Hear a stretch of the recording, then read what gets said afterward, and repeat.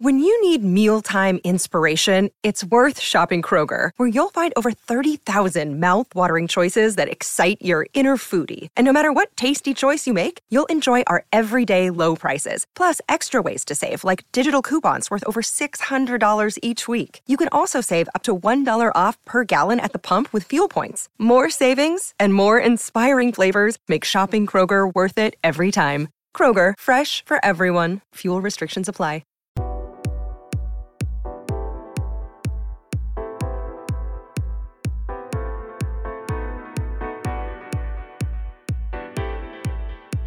Welcome to another episode of the CounterPunch podcast here at Cracked Rackets. It's a special AO progress report that we'll be doing for you guys throughout the tournament, so you get to hear more and more opinions on what's going on in the Australian Open if you haven't heard enough opinions already. As always, I'm joined by my co-host Archit Suresh. Archit, how you doing, buddy? Well, a lot happened last night, so a little sleep deprived, to be honest, but I'm doing phenomenal. I'm on possibly the greatest high you could imagine. I think I'm just filled with adrenaline after all of last night's results, so I'm ready to get into it. All right, so let's start on the women's side. A lot happening last night.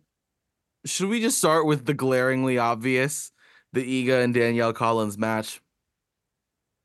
We could go ahead and start with that one. You said glaringly obvious, and I thought of like 5 different results you could point to. So let's go with you. Fair enough. A great match by Danielle Collins, hands down, some of the best tennis we've seen from her in a while. So it was really refreshing to see that. Something that I've noted before, and same with what Chanda Rubin noted on the call last night. Iga tends to struggle just against really like flat heavy hitters, and Collins was hitting out of her mind last night, and I don't know, it really worked. She was hitting her shots, it was with confidence, it was very effective. But if there's anything that needs to improve with Danielle Collins, it needs to be that mental side. I hate to put it this way, but I don't know how otherwise I would put it. It was just a choke at the end. Like, it's just a matter of having to close. And it's something that we know has eluded Collins in the past. And so just the importance of keeping a stable mind and being able to close in the end. Don't play games with Iga.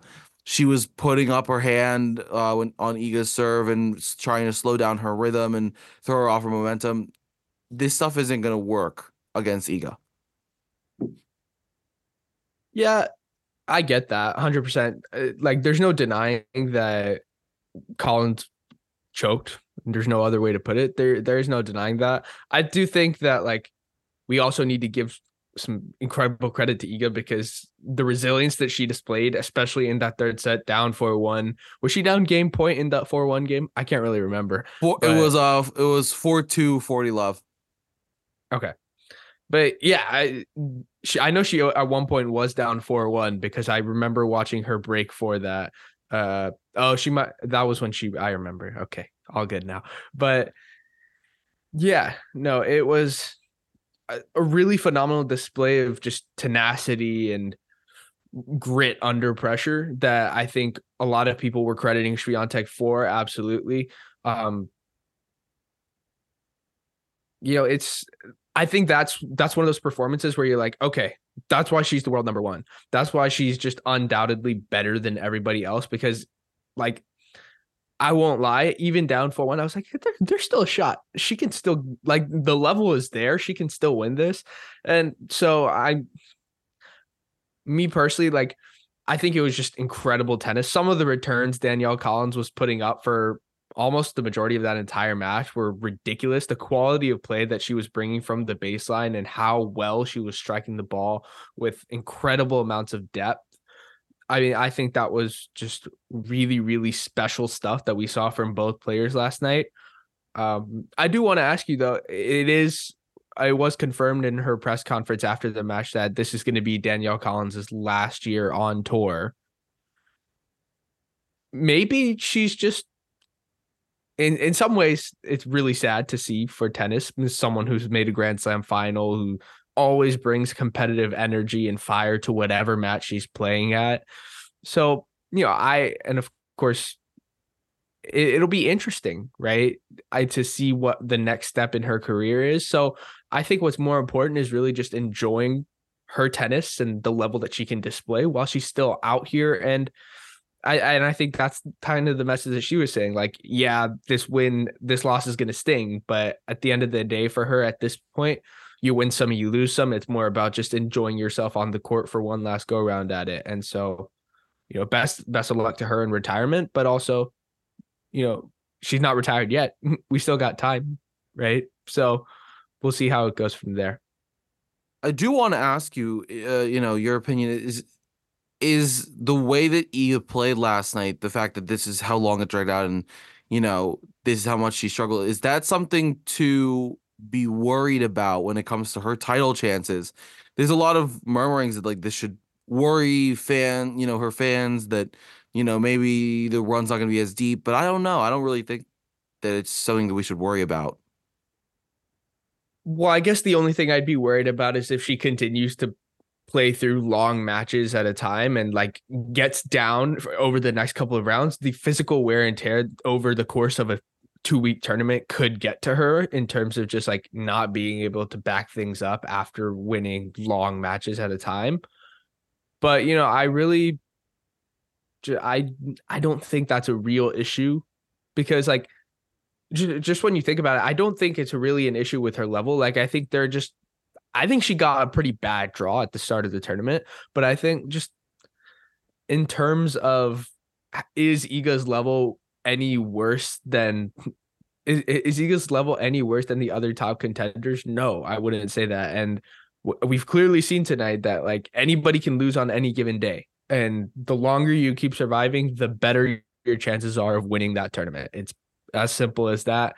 And Iga's continue to do so.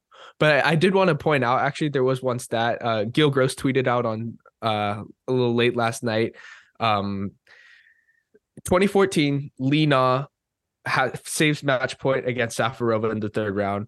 Kerber saves match point against Doi in the first round in 2016. Wozniacki, 2018, saves match point against Fett second round. 2021, Osaka v Muguruza in the fourth round. They all saved match point and went on to win the title situation. Seems to happen a lot in Australia, so Iga fans start celebrating. Apparently, Swiatek's already won the Australian Open. And I think, like, besides the 2018, 2021, they also happen in 2-year increments. I believe so, yeah. 2014, 2016, and then what, 2018 to 2021, 3 years, 2021 to 2024, yeah. 3 years. Maybe that's the new trend. Who knows? Yeah. We can sit here and joke about that all we want, but there's too much that happened in the women's draw. So let's keep going. Where do you want to go next? Well, sticking on the women's side, why don't we go to the other huge storyline? Blinkova beating Rybakina 22-20 in the deciding set tiebreak was the score. 4-6, 6-4, 7-6, the aforementioned 22-20 for Anna Blinkova.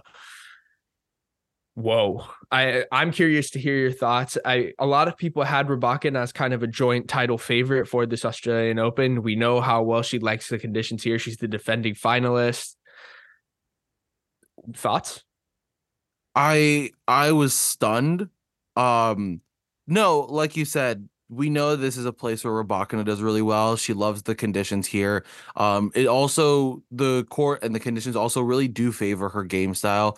Great mover, really nice flat, heavy ground strokes that can throw most players on the tour off their game. She's such a good player, and we know that. And obviously, she's a slam champion in her own right. And no, and she also, the other fact being that she looked great ahead of the Australian Open, like all of the tournaments leading up. Granted, that last one didn't go great, but I mean, her performance in, was it Adelaide or Brisbane, where she beat Sabalenka in the final? Brisbane. It's early for me. But yeah, I mean, like in Brisbane, she just did phenomenal. And I think what I always look at when I'm looking at how people, how I'm expecting people to do when it comes to slams, it's usually how they prep and how they do in the weeks leading up to it, more so than like, oh, last year they did this. a player can change completely in 1 year. Like if you look at Sabalenka from the 2022 Australian Open to 2023, it's a different player. It's just a matter of like, like just like we said, like we know Rybakina likes the conditions. That's what I gathered from, last year to this year. But looking at her performance leading up to tournament, she looked really good. So it surprised me, but at the same time, Blinkova's not a player that you can underestimate. And, there are so many players in the women's draw right now that can, have these surprise outcomes, make these upsets. And you'd never know, you'd never expect it. And there's a lot of them. So you never Yeah. know. I just think this is a great result for Blinkova, and, full credit to her as well. Yeah, no, 100%. I another stat that I want to point out, because apparently this is just a night full of stats that we got. At 42 points, the final set tiebreak between Blinkova and Rybakina is the longest tiebreak in a singles match in Grand Slam history. What are we doing here, everyone? Like the fact that you could find a stat like that for almost every single match that was played tonight is absolutely ridiculous. Like we picked a very good night, I must say, to do our first progress report, because there's just so much to talk about. Man, I will also note something that was really interesting to me is that I feel like majority of the upsets came in round 2, which to me, that just makes so much more sense. Like, I feel like I don't think we ever had like this many upsets, like this many seeded players going down around 2, at least in a while. And I feel like it should kind of make sense. Usually by the second round, you're playing a player of enough caliber to, ruffle some feathers, to, make some waves, make some changes in the draw. So I don't know. This just makes a lot of sense to me, but it's gonna be it's gonna be a night of stats. It's just the nature, I think, of this many upsets. So let's head on to the next one. And this one excites me. Sloane Stephens takes out Daria Kasatkina in 3 sets. It's really nice to see Sloane playing at such a high level again. Credit to Kasatkina. I don't think she played a bad match. I just think Sloane played absolutely amazing. And it's good to see her playing at, the caliber that we know she can. What are your thoughts on that one? yeah, no, I 100% step by step with you. I think it's just really, really refreshing to see Sloane Stephens put out this quality of play at a major. I think back-to-back weeks she's had good wins, right? Very, very solid performances in both ways. Beating a player like Kasatkina is never easy. To do it after everything that Sloane Stephens has been through in her career, and to continue to just plug away and showed that she still has the level to compete at this, I guess, level. Again, sorry listeners for saying level twice in the same sentence, but yeah, it's just been really, really exceptional tennis from her. And in a night full of upsets, like I guess we just have to make sure that doesn't get lost in the fold, right? So, like Daria Kasatkina may have been a 14th seed, but she can play tennis like someone a lot higher, and so can Sloane Stephens being unseeded. We knew that going into the tournament, and everyone kind of knew that going into this year, but she once again proved that she just has that high level of tennis still left in her, and it's a pleasure to see that. Next, why don't we move on to, I think, what is the other huge upset? Jessica Pegula losing on Margaret Corderina in straight sets, 6-4, 6-2 to Clara Burel. First of all, I for someone who is so consistent at the slams, and Jessica Pegula, I think this may have been the most surprising loss. I guess maybe you could go with the Blinkova to Rybakina loss, but I don't know. Like you get the feeling that this was a chance for Pegula to really solidify herself among the tier 1 WTA contenders. And who knows if Rybakina gets out and Swiatek's having trouble. Who knows that maybe Pegula can really start sneaking into that upper echelon of slam contenders in this one tournament and go on a run. But I guess it just wasn't meant to be for her, losing in straight sets. What did you see from Clara Burel? And yeah, I'd love to hear your thoughts on it. I mean, to take out a top, top five seed in straight sets is no easy feat. Everybody's going to know that. And the performance that Clara Burrell put up, just so good. And it's exciting to see another one of those like much younger players really breaking through. And you talk about opportunity, and something that I just really noted was like, you look at this draw, and we're going to go through so many upsets already.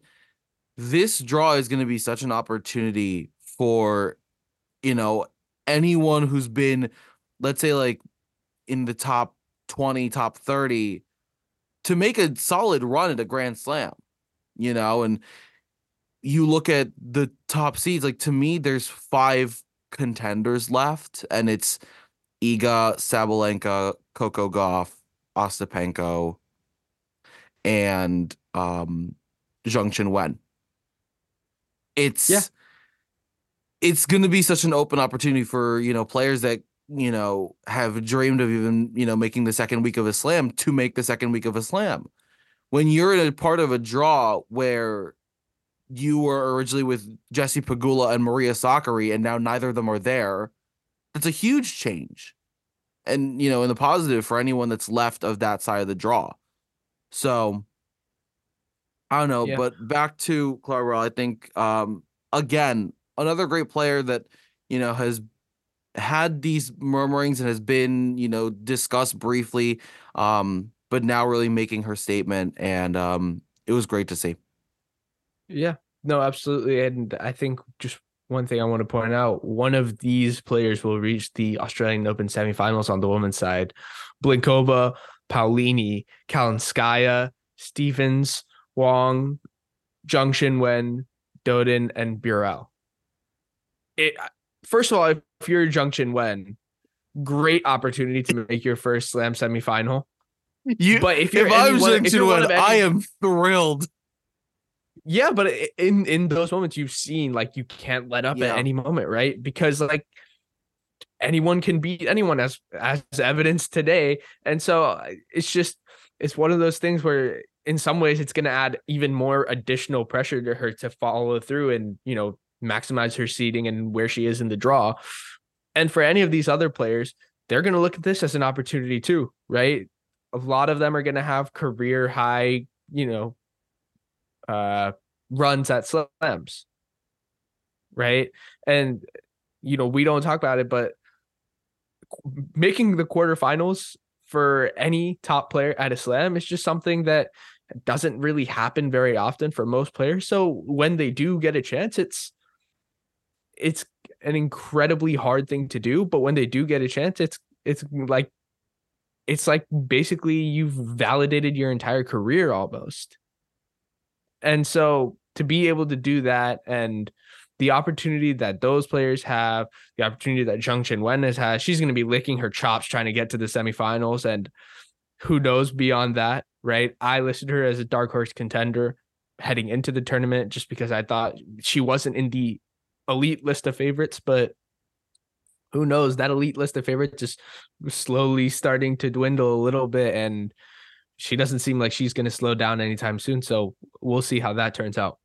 Yeah, and I think another thing to note, in my opinion, when it comes to, Zheng Qinwen is, I think when you're looking at, you mentioned this part of the draw that, is going to head over to the semifinals. By the, if she's the last semifinalist remaining, right? If she's the one that comes out of that portion of the draw, or anyone else, like even, you're talking about Sloane Stephens, and you're talking about all these great players, Paulini, it goes on and on. By the time they would have made the semis, you're dealing with such a momentum high. Like, it's so hard. You're riding on such heavy momentum. And then, like, the only thing that, I think we've really seen that would break down a player is the pressure of the moment, which is where somebody like an Iga Swiatek or an Arina Sabalenka would have the upper hand. But, to make the semifinals of a slam, you have to be a high caliber player. And, that plus the momentum that you're going to be riding on, having, won all of these matches on such big of a stage, it's going to be really interesting to see who comes out and how they play moving forward.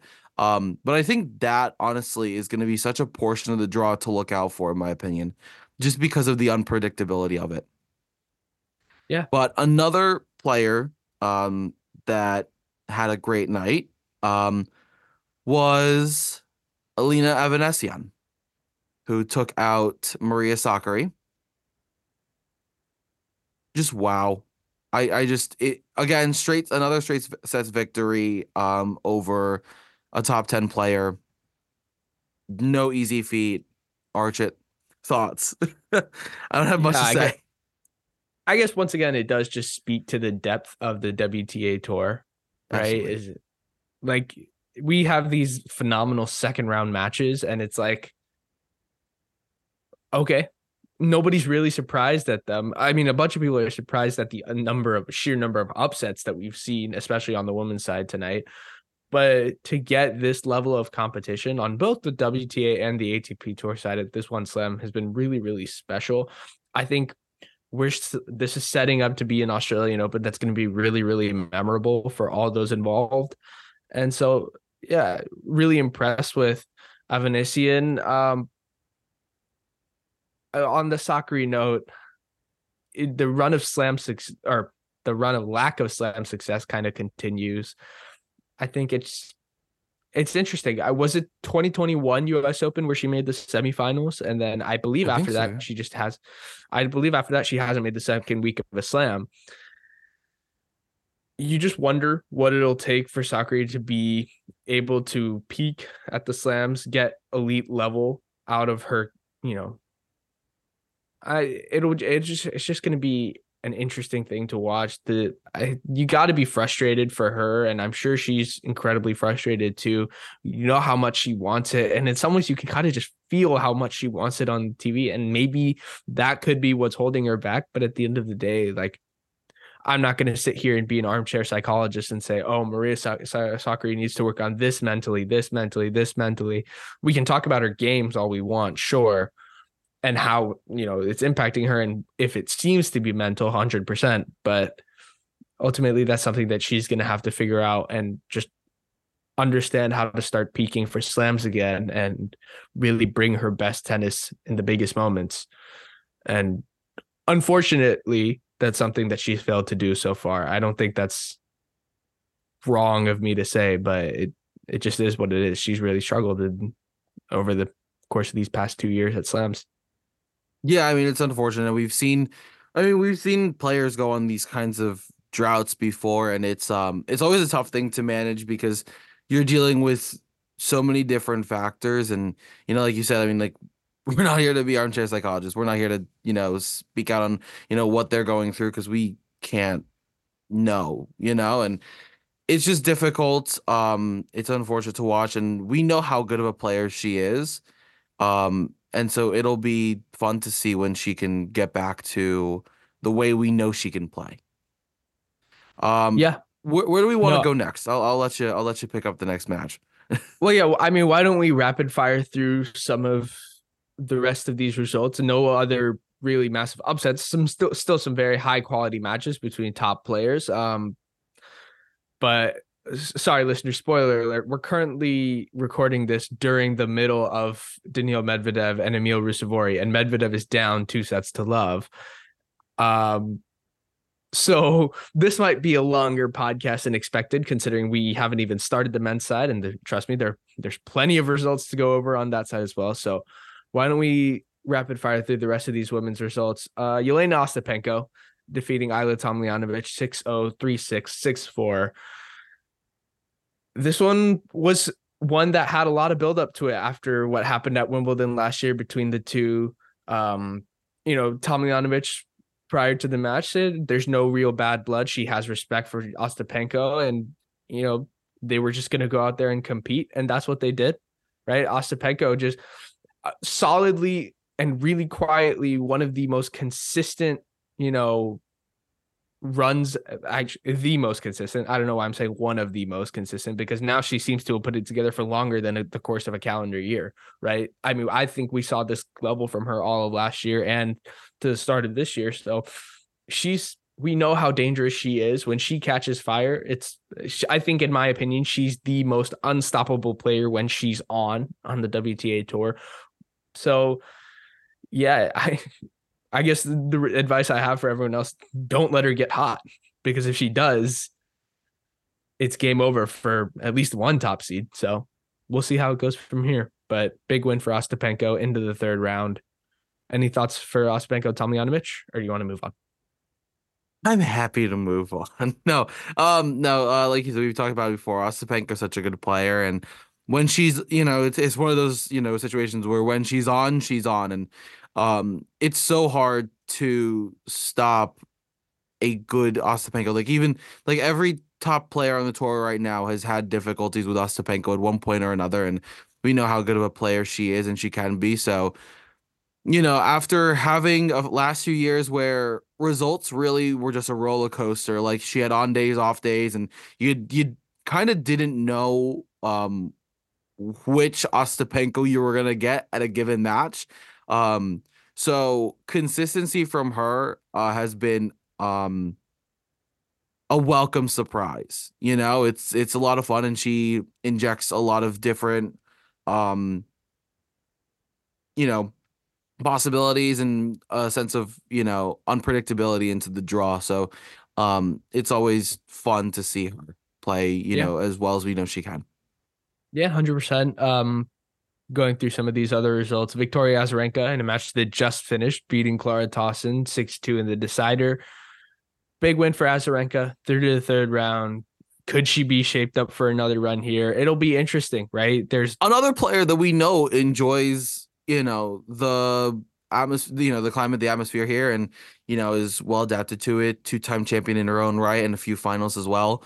So we know that she enjoys playing here, and we know how good she is. So it's gonna be fun yeah, to see for sure. 100%. Going through the rest of these results, Raducanu losing to Wang Yifan. Tough one. I'm actually pretty encouraged by the level Raducanu's shown over the course of the month. If she's able to stay healthy, I don't really doubt that she's going to be able. I think this was a good opportunity for her to try and get some momentum going. But I guess it just wasn't meant to be, losing 6-4 in the decider. I think she was pretty good. She had a pretty good pretty high level. Tough to see. But yeah. Going on, Yastremska beating Gracheva, Golubich beating Siniakova in 3 sets. I think that's a really interesting match. Did we already talk Emma Navarro beating Cochereta? No, we didn't. But Emma Navarro, Emma Navarro beating Cochereta 4-6, 6-2, and Emma 6-3. Navarro that's in great form. Yeah, 100%. Yeah. Yeah, she's playing great, and it's really good to see. And I think if there's anyone listening that loves to root for the underdog and root for a dark horse, in terms of like making a deep run, I think Emma Navarro would be a great pick that at least for American fans, hopefully will not disappoint anytime soon. So yeah, I agree. I would push back on the whole underdog dark horse thing. Yeah. She won a title last year. Like, these are the signs that I get what you were trying to say. I said dark horse in terms of like, making a deep run in a slam. She's not the Emma Navarro's not the first name that's going to come to your. I'm not saying that she's not going to beat Cochereta, but like, no, I get what you're trying to say. That comes to mind when you say who's going to be the finalists or who's going to be in the semifinals. Absolutely, I get what you were trying to say. 4-6, 6-3, 6-3. Beats Cochereto. The pathway, I will say, the pathway to her making a second week has never been more clear, right? Like, she can do it. And if she does, earlier last year, to give you reference why I'm giggling right now, earlier last year, I did a pod with Gruskin saying that Emma Navarro could be a top 20 player when we were discussing her ceiling. And I felt like that's a pretty fair statement. It's a fair assumption. And he was pushing back, saying, which rightfully so, he was like, because of the depth that you see on the WTA tour, what are the weapons, right, for Emma Navarro to make it? And I was like, well, the fact of the matter is she doesn't really have a reliable weakness for people to pin down on. And, being solid is a strength on the WTA tour. And which listen, can be really, really helpful. yeah, Is if you have if you have a solid game, like you said, like no major weak points, plus like good mental stability, you could be a very like disruptive force in the WTA. no, I agree, and it, she's seated 27th in the world right in the tournament right now. And I think a couple more wins easily gets her top 20, but she was playing really, really well. I feel pretty confident that she's going to go on to get that top 20 win. I don't want to count my chickens before they've hatched, but suck it, Gruskin. Next, Yeah, I was gonna say I think we're gonna need to the send a few texts to Gruskin if it happens. yeah, why? Okay, I think that's all the women's results we have for today. No, Um, I was gonna say I think we have a few more, in my opinion, at least. okay, go ahead, go ahead. Magda Frank takes out Caroline Garcia. Alicia Parks takes out Leila Fernandez. Oh, I forgot about Um, Garcia. and the one that I think I just this is the one that I think we have to close on because what better of a note? Mira Andreeva taking out Ons Jabeur 6-0, 6-2, the youngest player. Another stat for you all. Mira Andreeva, the youngest player in tennis history to bagel a top 10 seed at a Grand Slam on the WTA tour. What a level we're seeing from, I can't believe I'm saying this, a 16-year-old? Yeah, Just no, absolutely insane. Another stat line. Andreeva is one of 3 16-year-olds that made the second round of the Australian Open and one of 2 16-year-olds that have made the third round. Just wow. yeah, Yeah. Thanks. Wow. Just I can't fathom it. And I think you know, it was I mean, it was unfortunate to see the Minister of Happiness go home, but I mean, there's going to be so many more opportunities for Ons Jabeur, and she's such a good player. And full credit to Andreeva for the performance she put up. She's been playing phenomenally this tournament. yeah. No, I agree. Um, people like to when we talk to everyone else at Correct Records, they like to say that we're young, right? And they like, they always comment on the fact that, oh, you got so much time to grow, you have so much potential, you're so young. And then I look at someone who at the age of 16 beats the top 6 seed at a slam, and I'm just like, what have I done with my life? Yeah, but you I know had, but yeah. I mean, that's how I felt like even when Coco Gauff started coming on. I was like, Coco Gauff's a year younger than I 100%. am, and I was like, she just beat Venus Williams at a slam, and I'm sitting in a high school classroom. Like, what am I doing with my life?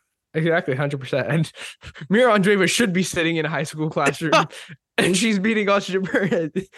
um but no, I 100% agree. Just But it's incredible level hard from to at the same her. time. The future It's is so just hard so to so bright. argue such a talented player. No, I agree. The future is just so so bright for her.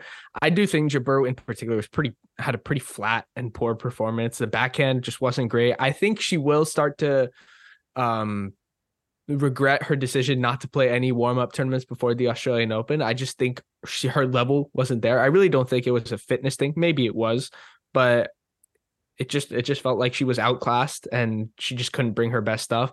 And I think if Ons Jabeur had brought her best stuff out on court that day, she probably wins that match. But again, not to take anything away from Andreeva, that's an incredibly special performance. I can only dream of doing something like that at the age of 16. But yeah, really, really special stuff.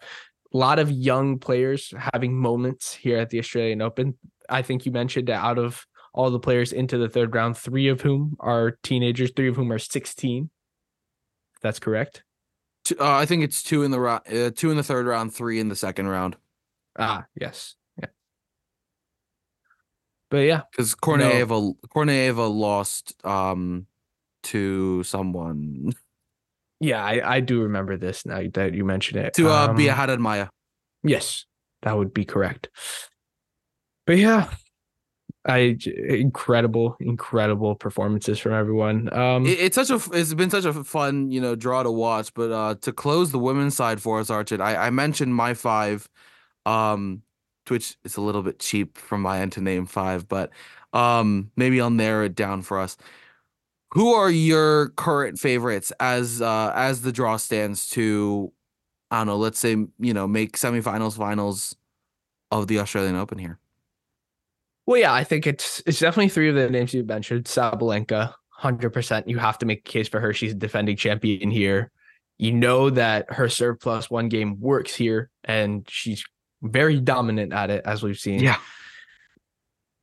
Iga Swiatek, even though, she's shown struggles against Collins, I don't think that was really her level dipping off too much. I don't think she was playing her absolute best, because I'll be frank, if Iga's playing her absolute best, she's winning 0-1. Yeah. Right.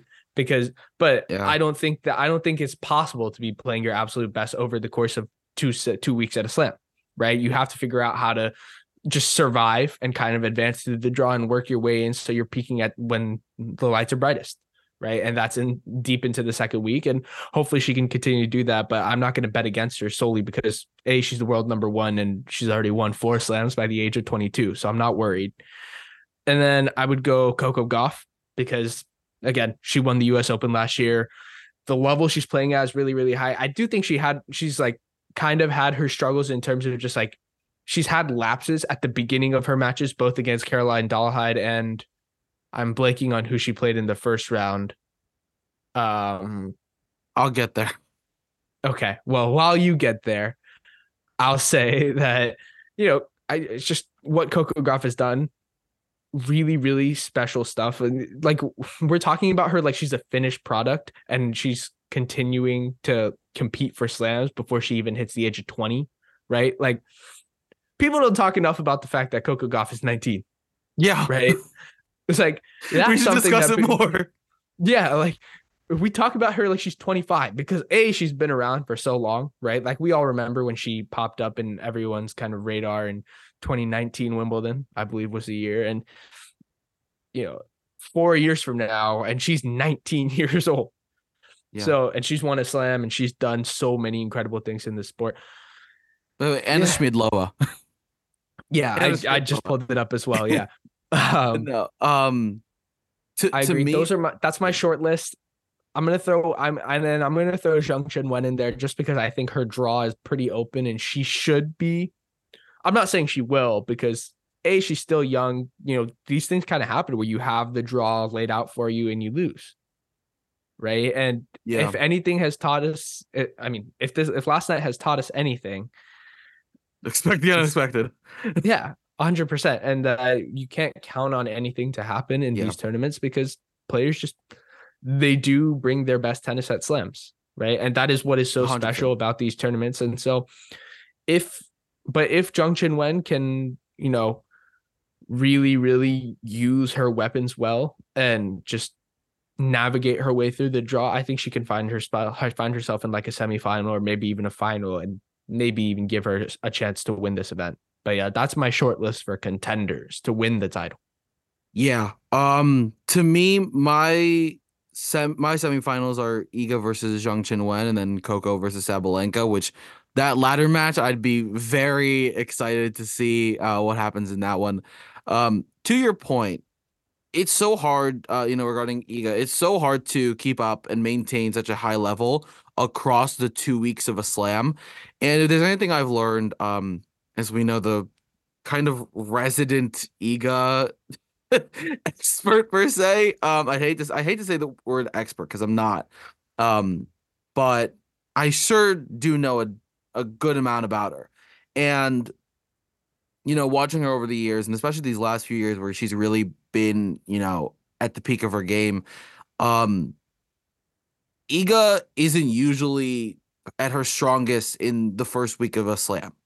She's getting there. She's adjusting. She's making the adjustment that she needs to make, like you saw against Danielle Collins. And I think that's a huge part of being such a top player is when things aren't working, you adjust. And to me, what we have seen is that when Iga Swiatek makes the second week of a Grand Slam, she is dangerous, hands down.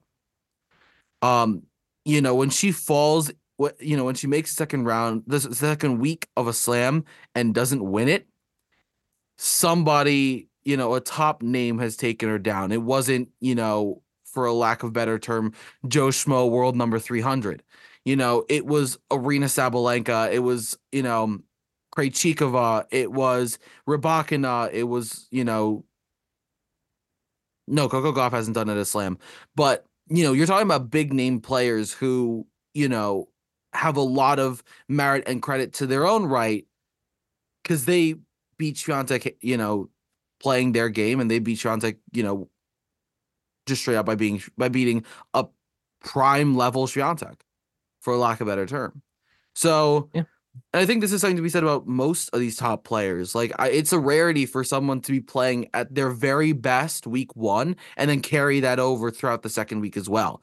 It's usually an ebb and flow. It's building momentum, and that's majority of the Slam champions that we've had over the last years over history. It starts off kind of slow and then they ramp it up in the second week. That's why it's so entertaining, because you have top players at the best of their game. Yeah, no, I agree. Just really quick though, while I first of all, I 100% agree with every point you made about Swiatek. I did want to throw one other name in my contenders list, just because it could happen. It could still happen. Yelena Ostapenko. Yep. Yeah. I thought the same thing. Like, this is a name. This is like, there are a few names that are like Swiatek's kryptonite, and Ostapenko might very well be one of them.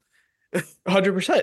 And it would be so fascinating if Yelena Ostapenko just goes on one of those runs. And of course, this would be the tournament that it's at, right? Where she just becomes virtually unbeatable for a week and a half.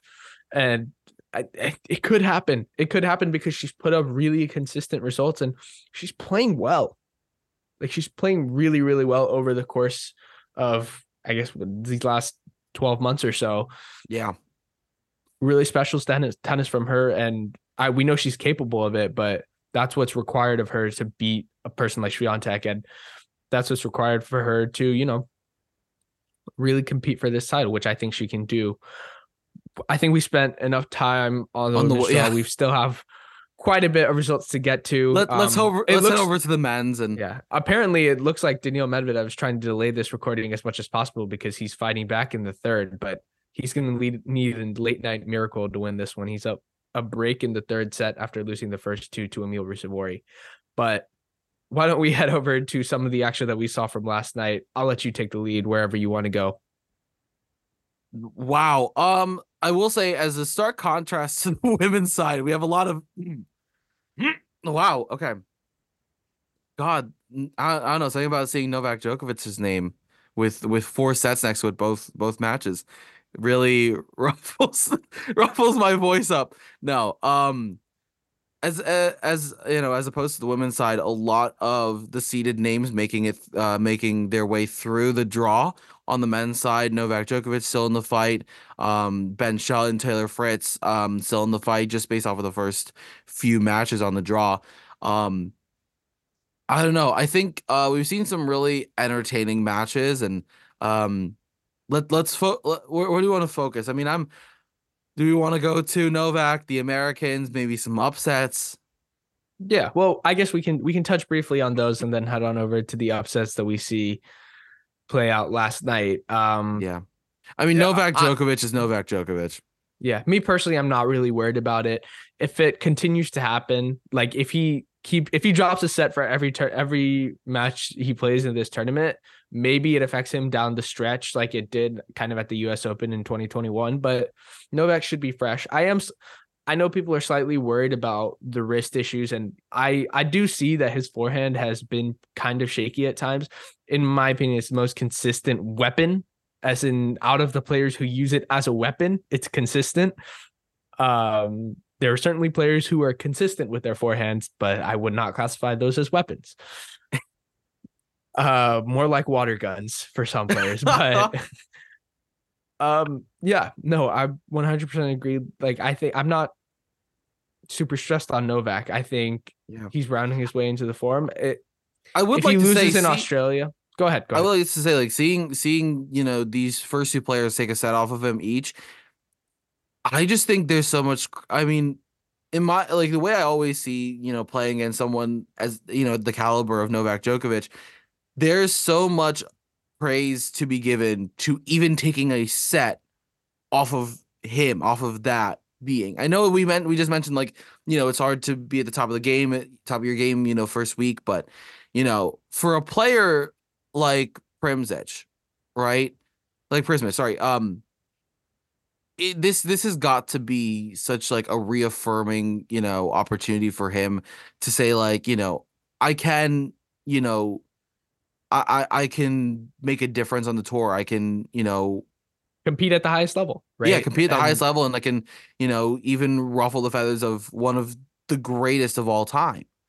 So, and especially because he's so young and his game is so fun to watch. I just would love to see where he goes with this, yeah, no, I agree. He has potential in spades. I think Tremendous he's upside. yeah, Tremendous upside. really, really consistent. Even Djokovic talked about, playing himself at 18, which if Novak Djokovic ever said that about me, I don't think I'd ever play tennis again. Like, I think That's I'd be such a like, high. yeah, like, That's such a high to like end on. I've accomplished everything that I set out to accomplish in life. Novak Djokovic said I played tennis like he did, right? But yeah, no, I think that's just something that is uh really, really special. And with regards to Popperin, like he has the weapons to really hinder anyone he plays against. If he's playing on his terms and stepping into the middle of the court and really, dictating play, he can do that against anyone. It's very impressive, especially at your home slam to, take a set off Novak Djokovic, especially at this slam because Djokovic doesn't lose in Australia. But to do that, I was impressed with Popperin. He kind of squandered away the chance to win that third set. I probably thought he should have won that. He maybe could have pushed Djokovic to 5, and who knows where you go from there. But yeah, I thought that was really high level match with the other players kind of in that section. Taylor Fritz looks really good. Gets through his first round match in 5 sets. Admittedly, he said he felt like he played pretty well, but when he didn't start off well, he gave his opponent belief, and that kind of just gave him momentum to really trouble him over 5 sets in that first round match. And then Hugo Gaston didn't really show up in the second round, I'll be honest. But yeah, Taylor's into the third round. Hopefully he can look for another deep run because I'm sure he'd like to start being a little bit more consistent at the slams and get to the second. And by consistent, I mean get to the second weeks consistently, not lose early consistently like we've seen from last year, other than the U.S. Open. But no, another player that I wanted to mention was, good old Benny Schultz. Ben Shelton also through the third round. What really made the mark for me was that it was a pretty decisive win over RBA. It's so tough when you draw someone like Bautista Agut in the first round, a former, top 30, top 20 player in his own right. And, former slam semifinalist, Roberto Bautista Agut. Yeah. Lots of questions around that. And I think Shelton handled it really well. He played great and he has been playing great. And I'd love to see, what he can do against Adrian Manarino. Yeah, I think that'll be exciting as well. I think that'll be a really, really fun match. Contrast to styles, but still lefty on lefty. So it'll be a fun match. I've been impressed with Ben. I think even if, I'll be honest, I don't think he's going to reach the quarterfinal again, even if he beats Manarino, because there's a guy named Novak Djokovic in the fourth round. Waiting for him, yeah. I would really like to see, most likely Novak Djokovic will be waiting for him in the fourth round. Let's not. Yeah, but I'll be honest. At the same time, and this is a discussion that I think is so commonly had, and it's always the luck of the draw, and it's so hard because I think in most other quarters of this draw, Ben Shelton would be through to the quarterfinals. I agree. He's playing really, really high level tennis, and like if honestly, you don't put him in Novak Djokovic's quarter or in like Alcaraz's quarter. To me, he's a quarterfinalist. I agree to some extent. Like I know it's a little bit.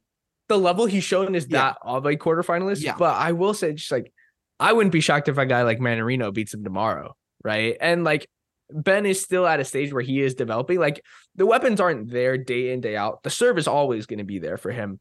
But if he's serving well and serving smartly is the difference. You know, with Ben, I think it's going to come with time. I'm not really worried about him. I've always looked at this year as kind of a real building block year for him where he has to kind of show that he can. Yes, like the majors, I always think Ben's going to be really good at the majors because I think best of 5 lends itself to the way he plays. And I think he competes when the lights are brightest. And, in the biggest moments, I know Ben Shelton's not going to back down. Right. But I think this year to me for Ben is more about putting consistency and success week to week to week. Right. Like, even if the slam results dwindle a little bit and they go down, I want to see him reach more quarters and semis at like 250s and 500s. I want to see him win back-to-back matches at the next tournament he plays, not go through a 3-month dry spell where he doesn't really win much, which I'm fairly confident he will, by the way. His tour level has been really, really successful. I mean, he even reached the semifinals, and I think, was it Auckland that he played? But think so. Yeah, no, I'm not really worried about Ben. But I do think he's got a real shot at, if he can get through Manarino, I think he's got a real shot of troubling Novak.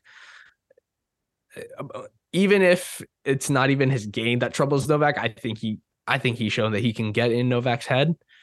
And that is that, in my opinion, that's a compliment to Ben. Like, because Novak Djokovic is thinking about you. You're making Novak Djokovic a little worried, right? Because if Djokovic wasn't worried, he wouldn't care about all the theatrics. Well, there are not many players overall that Novak Djokovic is worried about. Yeah. And if your name slips onto that list, hats off to you.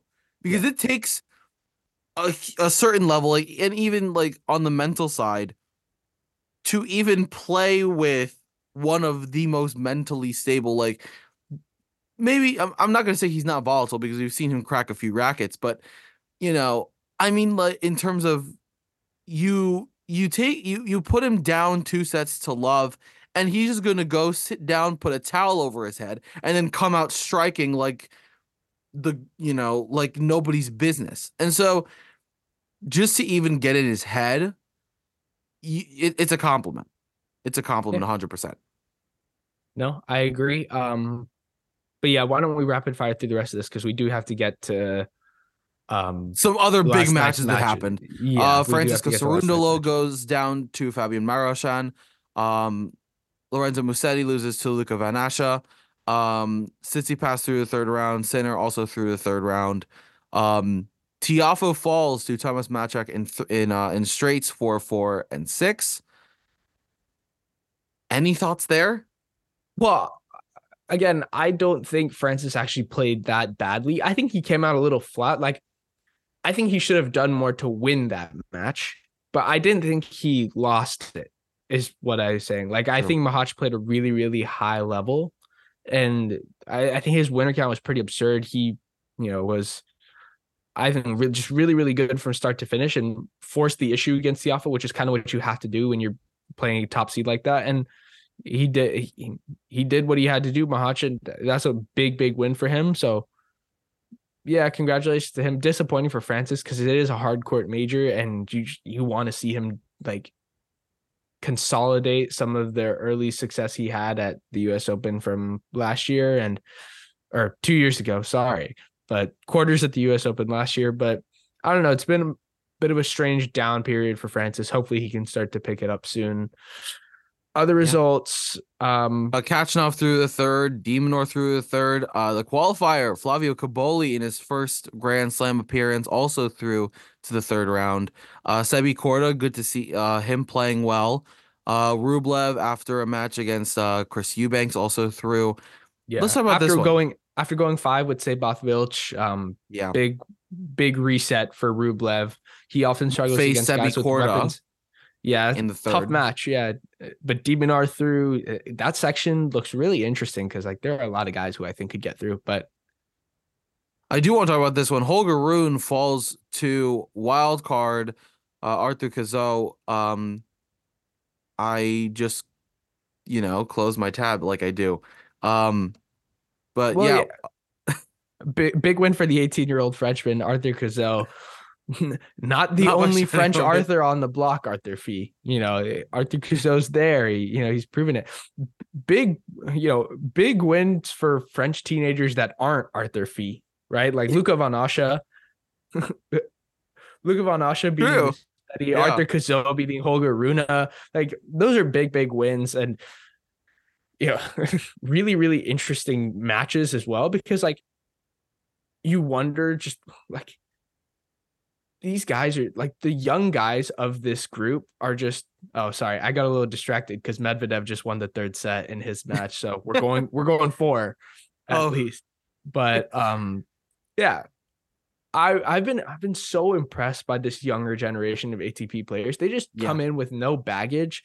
There's no real fear. Like if I'm the original next gen, I am starting to get a little worried that maybe the window after Novak Djokovic retires, maybe that's not going to be as big of a window as they originally thought it was going to be, right? Yeah, I think the difficulty for them is that, we've talked, before about when players peak, when they hit their prime, and you've got to start worrying for, like you said, that like original next gen. You're talking about your Alex Zverev, I would even dip into Tsitsipas a little bit. Yeah, even like the Medvedev, Tsitsipas, even Casper Ruud, like the Americans. Looking into, how much longer am I going to be able to be at my prime and playing at my peak form? If we talk about that, I can't believe that this is how we're classifying it, but he's that good. The post Djokovic, era. So Yeah. I think that, like we've discussed before, there's so much to worry because you're looking at, I think the two names that come to mind is Alcaraz and Sinner, and they're going to give this original next gen such a run for their money. And even a guy like Holger Rune, like I think his upside is tremendous. Like I think his upside is right there with Alcaraz and Sinner. I think he hasn't shown it yet because I think it might just take a little longer to develop, but that's no fault of his. Like normal 18 and 19-year-olds, and Holger Rune is not even a normal 18-year-old, but he's still top 10 in the world. Exactly. Like he's had a phenomenal teenagers career in the top for 10. Someone. Yeah. It's like, that's what I'm saying. But you have guys like Cazot and Van Asche and even a guy like Shelton and Arthur Fee, like that age group, they aren't even the best of their pool. And it's like, they're getting wins against these top players. And it's like, it's so interesting to me. Like, yeah. And you mentioned, the depth on the ATP tour just continues to get better. But yeah, I did mention Arthur Fee, as you were saying. Unfortunately, fell to Tallon Griekspoor. Yeah. We know how good Griekspoor can be. Yeah. All these players. Unfortunately for Fee, not for Griekspoor. We want to make that clear. We are a pro Tallon Griekspoor podcast. We are. I mean, this podcast is just pro entertaining tennis. Like we just, any draw that can entertain us and is just fun to watch is always going to be fun for us to talk about. And I think Tallon Griekspoor, when he's playing at the top of his game, is another name that can disrupt the draw and can really make a statement and is fun to watch. First round was tough for him against Roman Safiullin, and we also know how good Safiullin is as well in his own right. And impressive for Griekspoor to get past two very, very solid players, and will now face Arthur Cazot in the third. Yeah, no, 100%. Sorry, real quick, I did want to mention, we forgot to mention Echeverry. Big wins for him. Straight sets over Murray and Monfils. Gets another crack at Djokovic. He really improved on hard court. Shout out to him. Yeah. The serve and the forehand continue to look super potent. I think he's really made strides on his movement as a hard court player. He's playing really, really well. But other results from last night, Tommy Paul beating Jack Draper in what was an anticipated clash, 4 sets, 7-5 in the fourth. Big win for Tommy Paul. Draper is a really tough second round draw, but if he can continue his way through, I believe his fourth round scheduled opponent is Carlos Alcaraz, who I would love to see that matchup again because Alcaraz v Tommy Paul on hard courts has always made for enticing battles. So I'll go with that. Alcaraz 4-set win over Lorenzo Sonego. Sonego made him work, Oh yeah. Tight tiebreak sets for two of them, but Sonego's ultimately never gonna after us give it to do. you easily. Like it's never gonna be easy. But yeah, Miomir Kecmanovic threw in a fifth set tiebreaker over Jan-Lennard Struff. Unfortunately for Struff, not even one of his biggest, or unfortunately for us, Struff wasn't even a huge upset out of all the results we saw during the day. Richard, I'm gonna let you take the rest for, I believe, what was Casper Ruud's big win over Max Purcell. Yeah. I mean, it's so it was so impressive from Max Purcell to watch him take Ruud to 5 sets, and especially the tiebreak in the fifth. You know, people can say like that Casper Ruud kind of, you know, just barely escaped one of two seeded players to go to a 10-point tiebreak. Um no, I think Casper is such a solid player, and but so is Max Purcell, and it's difficult. I'm curious how the next round is going to go for Rude. He's got Cam Norrie, which we both know is a very formidable opponent. So I'm interested to see how that goes as well. No, yeah, I agree. I think Ruud's been playing really, really well throughout the course of Australia. I think he started the year off really well. I also just thought Purcell basically just redlined for almost the entire match, and he almost did enough to win it, right? A few points away here or there, but Ruud ultimately winning. I think it was 10-7 in the deciding set tiebreak. Yeah, big win for Casper Ruud. I actually think he's got a shot to go really deep in this tournament. I do. I know he doesn't have a history of going, on deep runs in Australia, but I think he's playing really, really well. I think he's hitting the forehand well. I know he lost a couple of sets to Purcell today, but I think he's playing well, man. Like that's all I really got for Casper Ruud. But why don't we go on I think the match of the night last night was Alexander Zverev versus Lucas Klein. So let's get to it. Well, first of You're all, already shaking your head. in no way was that the match of the night. Because I know. I'll be I honest. I'll be honest. The quality was not outrageous. I think it was really good from Klein's end for a good 5 sets, Yeah. but I think Zverev wasn't phenomenal, to be honest. But there is the elephant in the room of it has been announced that Zverev is going to public trial in May. It's been announced during this tournament. A lot of players were asked questions about it in the press conferences. Zverev was asked plenty of questions about it. Obviously, he dodged those, and a lot of players were hesitant to really say anything. They said no comment to a lot of these things. I understand that maybe they don't feel the need to, to really speak out against Zverev in that moment, because again, if you told me that a coworker was undergoing an investigation like this, I wouldn't exactly, say, oh, they shouldn't be playing. What I would call for is at least for the ATP to make a policy. And, I'm hesitant about Zverev serving on the player board when he's undergoing, serious charges in public court in Germany. That's the main thing to me. I would have liked to see a kind of just all around statement from the ATP and from the players who like to just say, they stand against domestic violence. Like I think that at the bare minimum is really all that's necessary, even if you're not going to speak out against Zverev's case in particular, because quite frankly, it's an issue for other ATP players as well. But yeah, I would have liked to see something from ATP players in their no comments, at least to say something like, I stand against domestic violence. Obviously, it's a horrible thing. But that being said, I don't want to comment on the Zverev situation right now. That's all I kind of have to say on that matter. Let's get to the tennis. Unless you have any thoughts, Richard, but let's get to the tennis. I think, again, Zverev kind of just does this a lot in early slams where he kind of has those sets where he enters a bit of a rough patch. And I don't know, I felt like the forehand return in particular wasn't great, especially in that tiebreak. I believe he missed 2 forehand returns at the start of the match tiebreak. Yeah, it was overall a bit of a shaky performance from Zverev. really, really impressed with Klein. I thought he, I thought he displayed a phenomenal level. I just like the serve, the forehand, it was all clicking. Yeah, sucks to see that he couldn't pull off what would have been the win of his career. But ultimately, Zverev does what he does. He proves that he's still a top player, right? Regardless, he still came out and won the damn thing. So, I was really, really impressed with the level Klein showed, but at the same time, you got to be impressed with how well Zverev was able to navigate that match and come through with the win.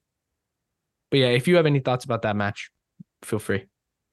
No, I mean, I think for me, super impressive performance from Lucas Klein, and it was great to see someone really take it to Zverev, and you never know what's gonna happen, and I know this guy's got a bright future. He played great, honestly, and Sasha mentioned it after the match, just was playing at such a high level, and sometimes you feel, I don't know, sometimes you feel bad for the guy who was, so close, like literal points away from making what could have been a career-changing win.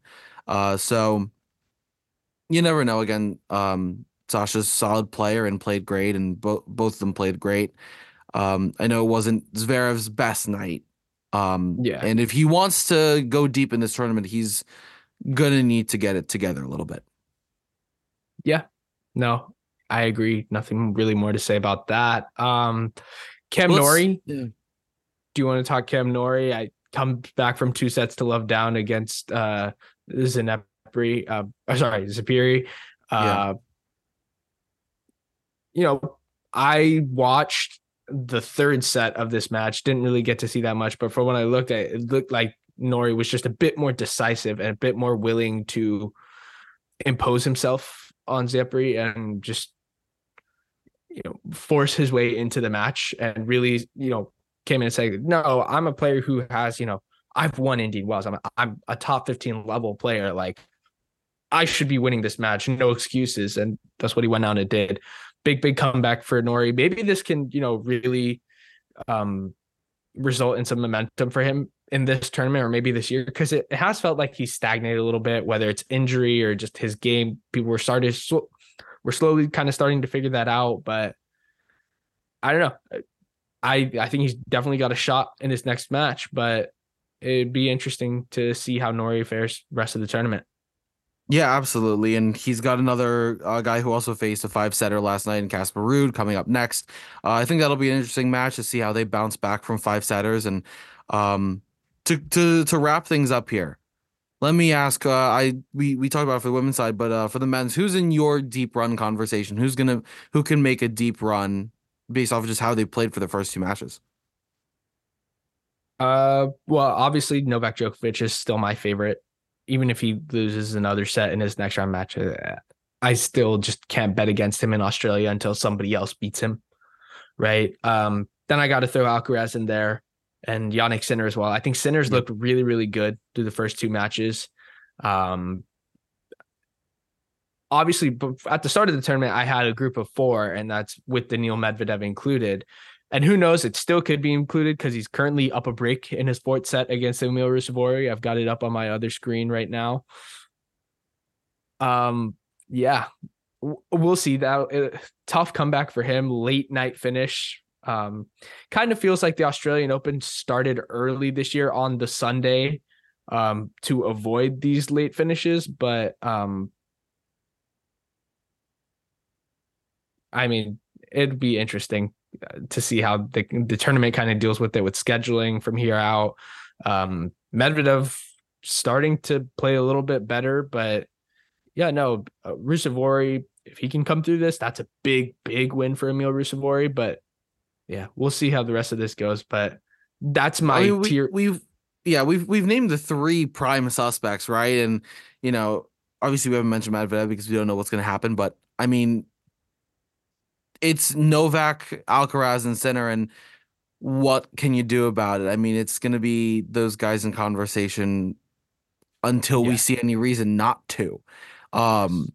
Is there anyone else that you think that as the way they're playing right now can make a deep run? I'd love to say Ben Shelton, but I mean, like we just talked about, it's tough when you've got a draw that puts you up against Novak Djokovic in the next round if he gets past this one. Yeah, I haven't been particularly impressed by Tsitsipas's level per se. I think he played a really good match against Jordan Thompson. Like, I think that match was high quality and good tennis and fun to watch. But I don't know if I've been super impressed with how Tsitsipas has played. And honestly, that statement feels kind of evergreen right now because I don't think he's played well since last year, probably around this time last year in Australia. So who knows? Maybe he can recapture some of that magic.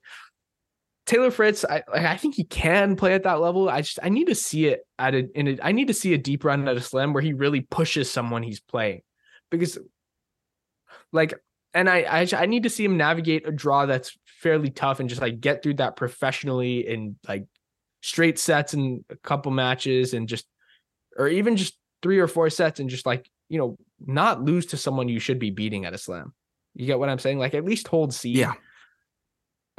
Yeah. But another one for me is that worries me is Hubie Hurkacz. Yeah. Listen, he's good. We know he's good, and he's also good here in Australia. And it's just when you get taken to 5 by Menchik, and this is no discredit to him because Menchik played great. Yeah, well, first of all, Menchik can played play so well. He played so well. Yeah, but he's also just been tearing it up on the challengers. This is a match that Hubie should have, like, if you're gonna win this match, should have been a little bit easier than another 5-setter.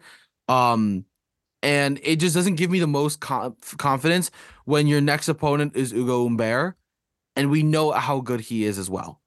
Yeah. So I never mean to discredit an opponent, but if I'm saying that you made someone struggle, that is a compliment in of itself. And to make someone like Hubie struggle, especially someone with such a like big serve as him, it just makes me question, Hubie's potential and how far he can go. So I don't know.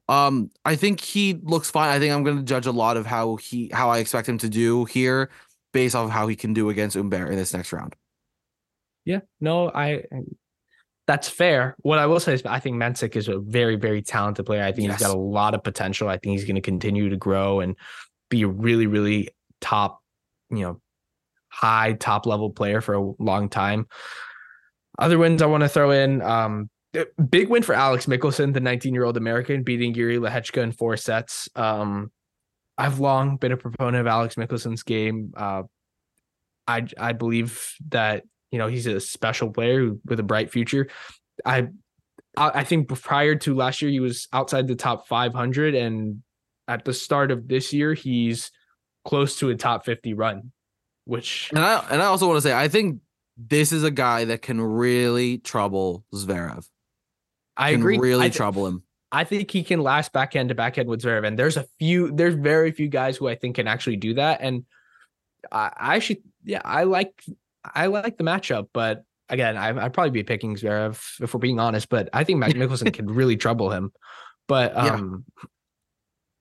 there's that. And then this is, I mean, for me, I'm just going to say, Zverev Mickelson is in no way, shape, or form a 3-set match. It's not a straight set match for me. In no way. I'm really going to laugh if Zverev wins in 3 sets, but what would have been funny is you can call me and laugh all you want, but I think it's gonna be a fun match, and I think it's gonna be. I think Mickelson takes at least a set off of him. I agree. You know what would be really funny is if Mickelson wins at 3 1 and 3. Yeah. But anyways, why don't we go on? Felix Auger-Aliassime kind of putting together some form, wins 2 rounds, beats Dominic Thiem, beats Hugo Grenier. We'll face either Ruusuvuori or Medvedev in the next round. Yeah. FAA just needs to start winning again. And, if he's it's starting to do it. It's such a simple ask, but it's such a unnecessary ask. Yeah, but he's starting to do it, right? Like Felix, I think the Team Felix match was actually pretty high quality from both players. It was for Team. Yeah. Really, really brutal loss for him after that comeback. But yeah, no. If I'm both players, I'm pretty pleased with my level. Felix, I think, looks good. It'll be interesting to see if he can trouble Medvedev, if he can come back from this deficit, or Ruusuvuori. Felix might like his chances there. We'll see how that goes. One name we didn't talk about two names, I guess, are Demonor and Grigor Dimitrov, who I think can make deep runs at this tournament. I'm really excited playing the way for they them. have been 100%. Yeah, no, I 100% agree. Yeah, those are real dark horses. I feel like we're gonna have time to continue to talk about them through the rest of the tournament. That being said, this episode's gone on for quite a while. Sorry, listeners, but the Australian Open did not give us a break last night. So no, and but maybe we'll get a break for the next one. But well, it looks like we're not, because apparently this match, it didn't give us a break last night. It's not giving us a break this morning because Medvedev's up a break in the fourth. So we'll see how this goes. Yeah, exactly. But we'll see how this goes. And that's it for me. If you want to close this out, Richard. Yeah. With that said, that's all the time we have for this first progress report for the Australian Open here on the CounterPunch podcast. Stay tuned. We'll have progress reports coming throughout the 2 weeks of the Aussie Slam. So with that said, that's all the time we have. Thank you guys for listening. We'll catch you guys next time. Goodbye.